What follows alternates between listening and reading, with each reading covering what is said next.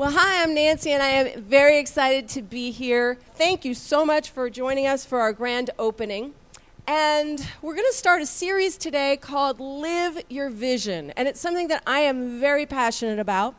And in this series, my goal is to help you all get an opportunity to get a clearer vision for your lives as well as how to get there. And I hope to get you excited about having a vision as well.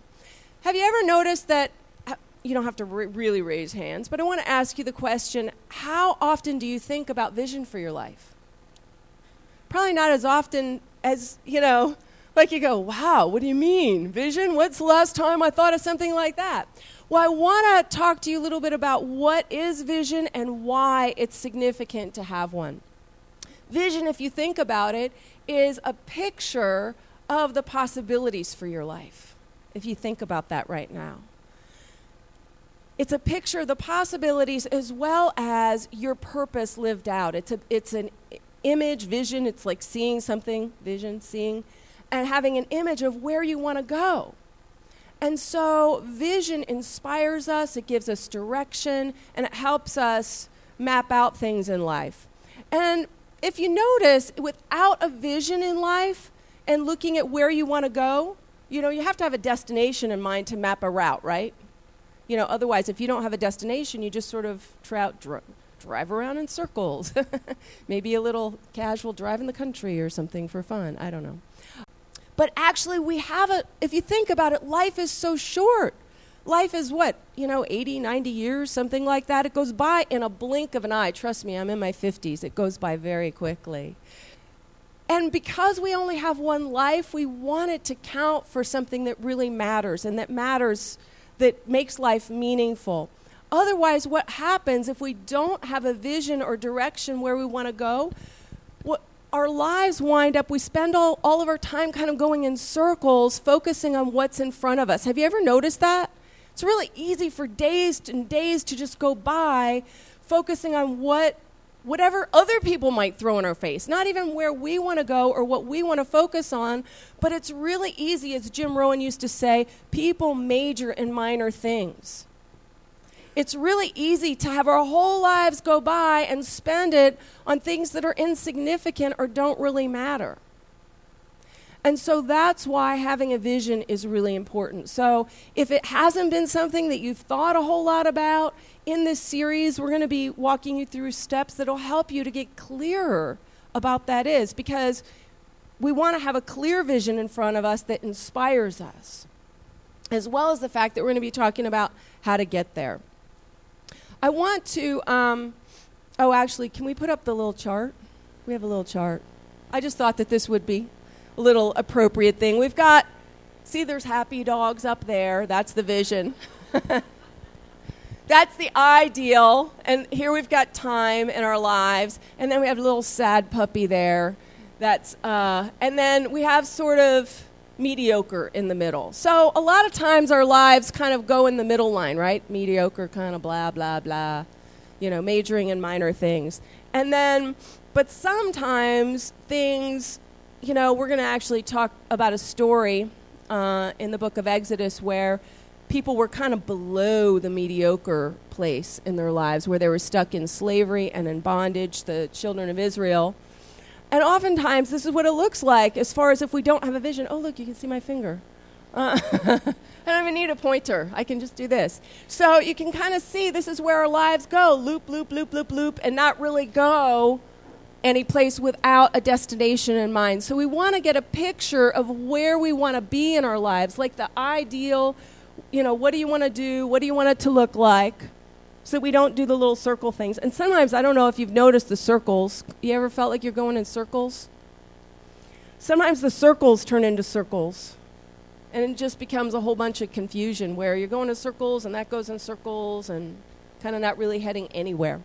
So that's not what we want. And so that's why we want a vision of what we want our lives to look like and to keep us on track. And it gives us direction. It keeps us focused. It inspires us. It gives us meaning. And it helps us to prioritize what we do with our time and talents. So that's why it's a big deal. Now, let's go to Exodus chapter 3. We're going to be reading in there. Have you ever thought, too, what holds you back from having a vision? What are the things that get in the way, if you think about it right now? I know for me, I had a lot of fear. There was I'm in my 50s, and I'm kind of a late bloomer in some ways. You know, I spent most of my life being afraid to have a vision because I was afraid of failing, because I was afraid that I was just insecure, actually. You know, it was just sort of, I actually took a lot of pride. I own a business, too. And that's my, day job thing. This is volunteer. And I took a lot of pride in the fact that my business happened accidentally. And I thought, oh, that's great. It just kind of came about by accident, and I didn't really think it through. And I used to be really proud of that. But I found out later in life that what was really going on is I was too afraid to have a vision of where it would go for fear that I wasn't enough or wasn't able to hit that vision, or that I didn't know how to get there. And now I'm becoming more aware as visions become more significant, and that's why I'm excited to kind of pass on some of the things that I've learned and discovered, is that it's actually held me back from being all that God called me to be. And that really makes me sad. So I'm going to make up for it in these later years with every ounce in my being. And I want to help you guys to do that too. And hopefully some of you can get started a little younger than I did on it. So, because I really believe that God wants to take every single person here. Next week we're going to talk about getting clearer about your purpose and your gifts and your talents. That's what we'll be talking about next week. But that's what vision is. You each have a purpose that's unique and special and amazing. God's given you one-of-a-kind abilities and talents, and no one else is like you. From your experience, your talents, your gifts, all of those things that are your purpose in life. And nobody can take your place. And so vision is where you're going to fulfill your purpose and what the picture looks like of fulfilling your purpose. So we're going to take a look at some examples of what it looks like to lose vision, as well as what happens, the other way around. In Exodus chapter 7, you know the story about Moses and the children of Israel. They were where the sad puppies were in the chart. They were actually worse than that because they were in slavery. You saw the cartoons. They were making bricks, and they were hundreds of years they were enslaved, and they were being beaten, told, make bricks, make more bricks, make them without straw, etc. So sometimes when you're in that place where it looks like nothing's going well and everything's going against you and everything's getting heaped on top of you, sometimes we felt, there are times in life, I know for me, that it felt like slavery. Where you can't win, where it feels like nothing. You ever felt like that? Just piles and piles, like the world just keeps hitting you with things. And sometimes the vision is, like it was probably in the children of Israel, is help me just to not make as many bricks. That would look like a great life. God, just help them. If only I didn't have to make as many bricks, life would look peachy keen and wonderful. It was pretty bad. About as bad as it can get. And so God sent Moses to be his rep, and we're going to read in Exodus 3 and verse 7, it said, "And the Lord said, I have surely seen the oppression of my people who are in Egypt. I have heard their cry because of their taskmasters, for I know their sorrows. So I have come down to deliver them out of the hand of the Egyptians and to bring them up from that land to a good and large land, to a land flowing with milk and honey, to a place of the Canaanites and the Hittites and the Amorites and the Perizzites, blah, blah, blah." Okay, in verse 9. "Now therefore, behold, the cry of the children of Israel has come to me, and I have seen the oppression with which the Egyptians oppress them. Come now, therefore, and I will send you to Pharaoh that you may bring my people, the children of Israel, out of Egypt." I want to tell you that God sees whatever is your struggles right now. God sees your sorrows. God sees the oppression. God sees the things that are going against you and wants to take you to a new place. God has a promised land for every single person of where he wants to take you. And it's a much bigger vision that you probably have for yourself. I think rarely do people see the vision for their lives as big as God sees it. I'm thinking the children of Israel would have really been happy making a few less bricks. That was their vision. Sometimes that's where our vision is. God has way bigger. He says he wanted to take them into the promised land of milk and honey. Now, what is that?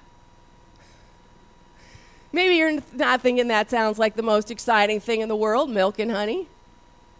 But what it represents is a good life. Milk and honey represented things that just came and you didn't have to work for. You know, that there was like, you didn't have to harvest, etc. It was a fat life. You know, good, fat. That kind of fat. So anyway, God wants to take them from slavery, like as bad as it gets, to the land easy street of milk and honey. And so I mean to tell you that that's God's plan for every single one of us.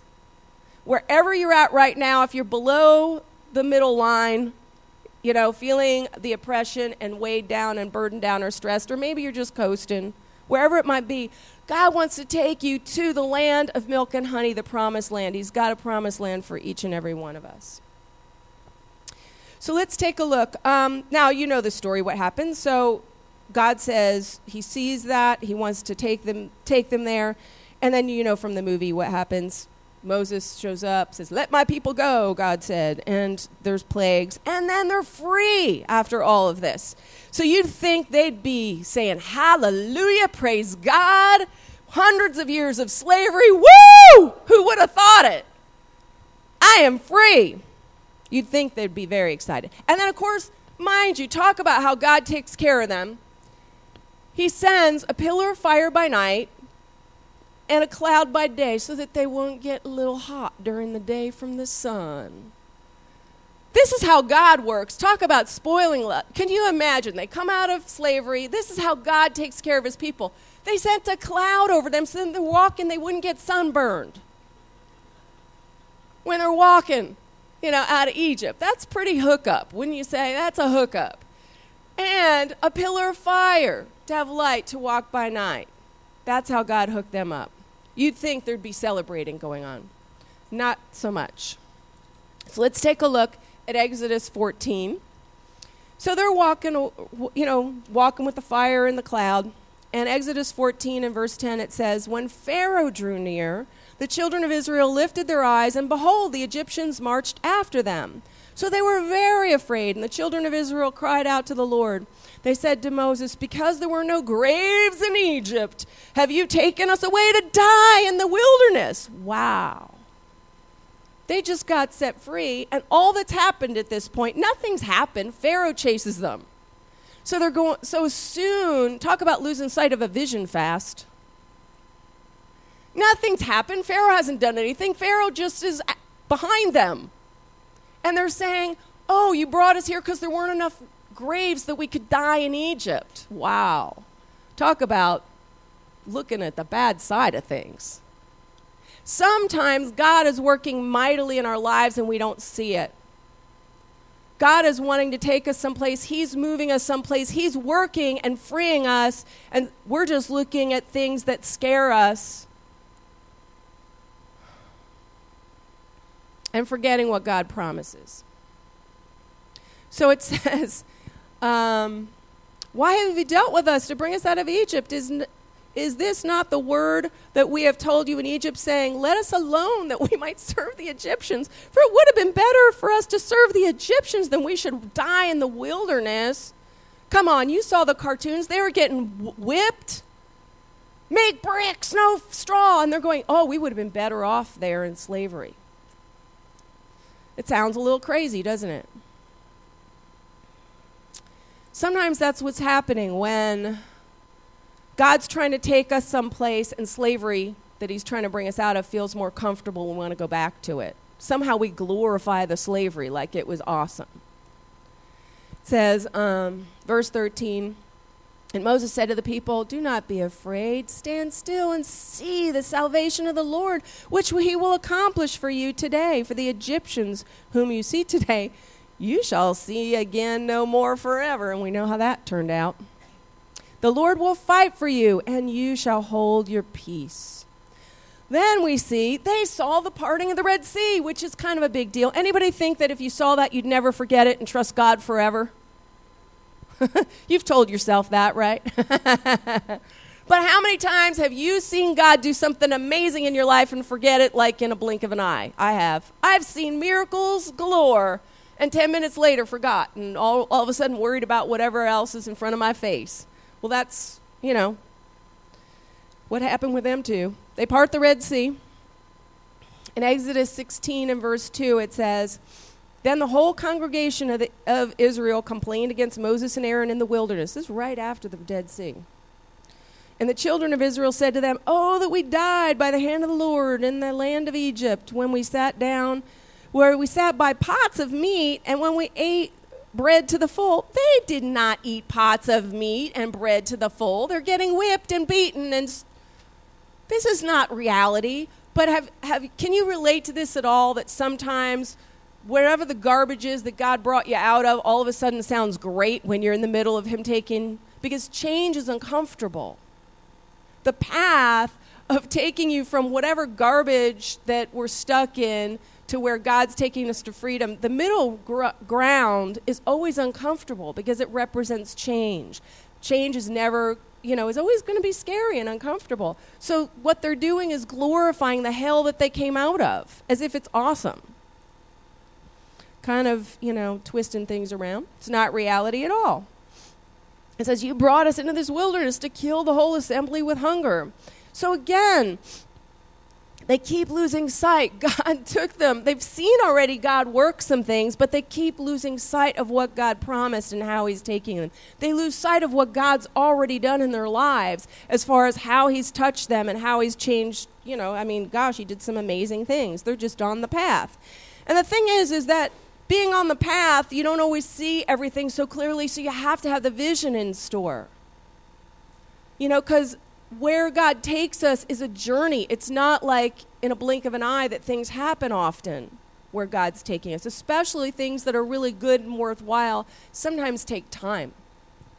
So let's go. So anyway, what happens? The movie, so we're not covering all that stuff. So 40 days, Moses goes talk to God. They lost the vision again and start making a calf and worshiping it. And they were just impatient, not trusting God. And part of this is you got to stay on the path when God's taking you someplace and trust that it's all worth it. In Numbers 13 and verse 1 and 2, it says, "And the Lord spoke to Moses, saying," so here they go. So after they get all through that, where they were in Egypt to the promised land was only 300 miles. So it should have only taken them less than 3 months to get there. So they walk from Egypt and they're there right at the promised land, right about where land of milk and honey, fat life, right there at the border. And what happens? The people are afraid and they decide they got to send spies out to make sure that they can go there. In Numbers 13 and verse 1 and 2, it says, "The Lord spoke to Moses, saying, 'Send men to spy out the land of Canaan, which I am giving to the children of Israel. From each tribe of their fathers you shall send a man, every one a leader among them.'" So they're exploring the land. And in verse 23, then they came to the land of Eshcol, and they cut down a branch with one cluster of grapes. They carried it between two of them on a pole. That's some big grapes. What do grapes look like? Usually grapes about this big. They have grapes it takes 2 men to carry on a pole. So this is a good place to live. Plenty of food. This is rich. This is like as good as it gets. And then it says, they also brought some pomegranates and figs. And in verse 26 it says, "Now they departed and came back to Moses and Aaron and all the congregation of the children of Israel in the wilderness of Paran and Kadesh, and they brought back word to them and all the congregation and showed them the fruit of the land.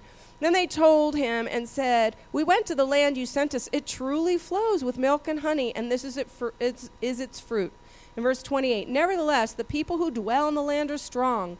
The cities are fortified and very large. Moreover, we saw the descendants of Anak there." And in verse 30 it said, "Then Caleb quieted the people before Moses and said, "Let us go up at once and take possession, for we are well able to overcome it." But the men who had gone up with him said, "We are not able to go against the people, for they are stronger than we."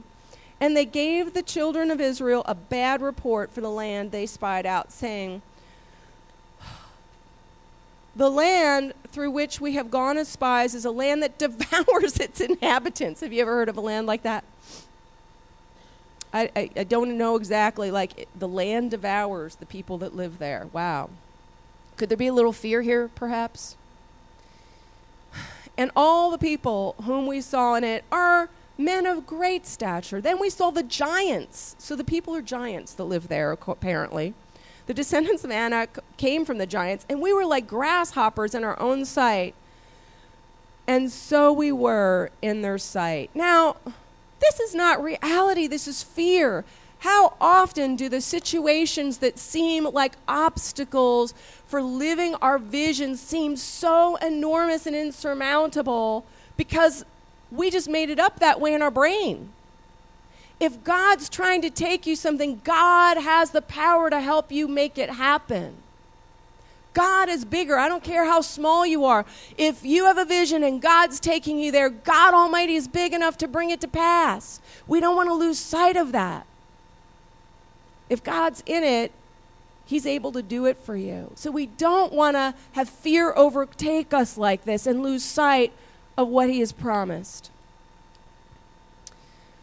They aren't giants. It's not even reality. And so it's also, we've all done this too, where we've let negative circumstances and all of a sudden we blow it out of proportion because of fear.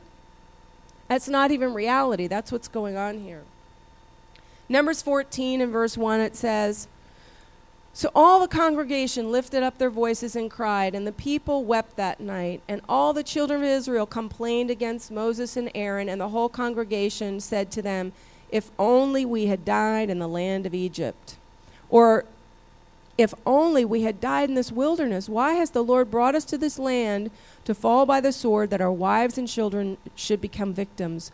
Would it not be better to return to Egypt?' Then they said to one another, 'Let us select a leader and return to Egypt.' Then Moses and Aaron fell on their faces before all the assembly of the congregation of the children of Israel.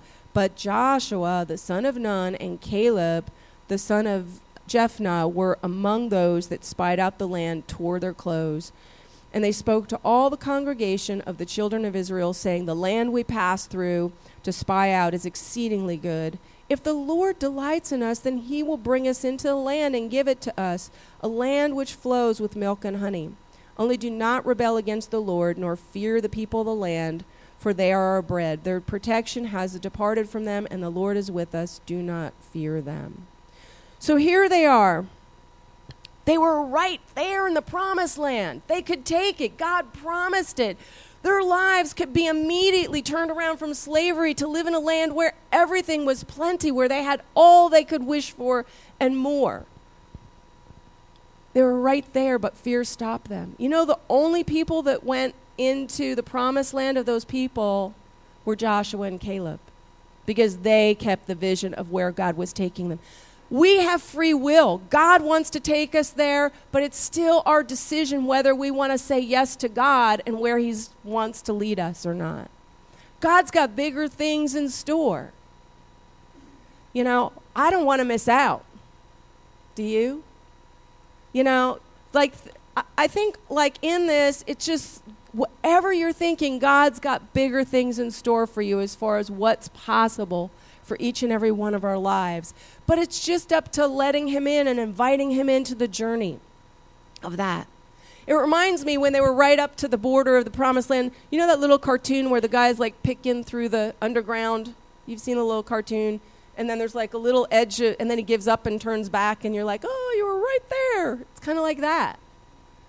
You know? They were right there. It was 300 miles. They were right on the border, but they wandered around for 40 years in the wilderness. And it's not because God punished them. It's just that they had so much fear God couldn't take them where He wanted to take them.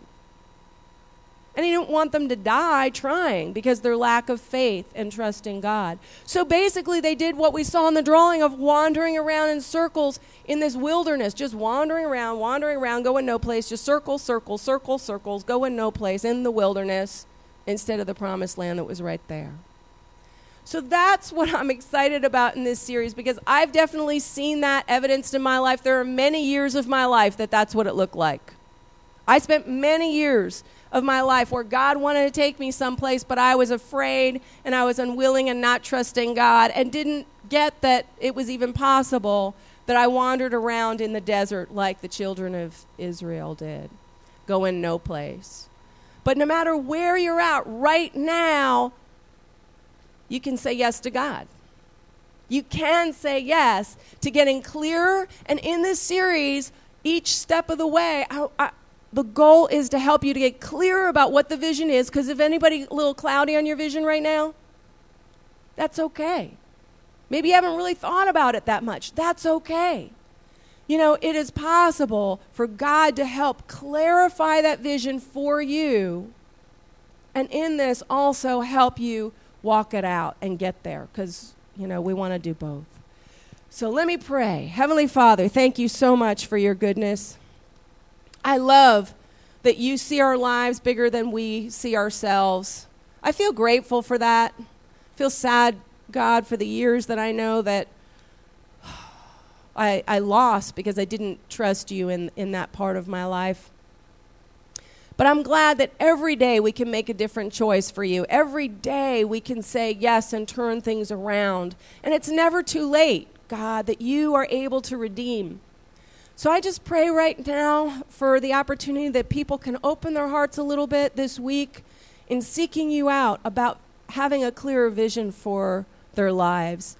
That just get a glimmer of saying, yes, Lord, I want to see what you see for me, what's possible in my life. That we can put you in our lives in a way and invite you into this process of helping us with what our purpose is and how we can live it out. So I thank you for these things in the name of Jesus Christ. Amen.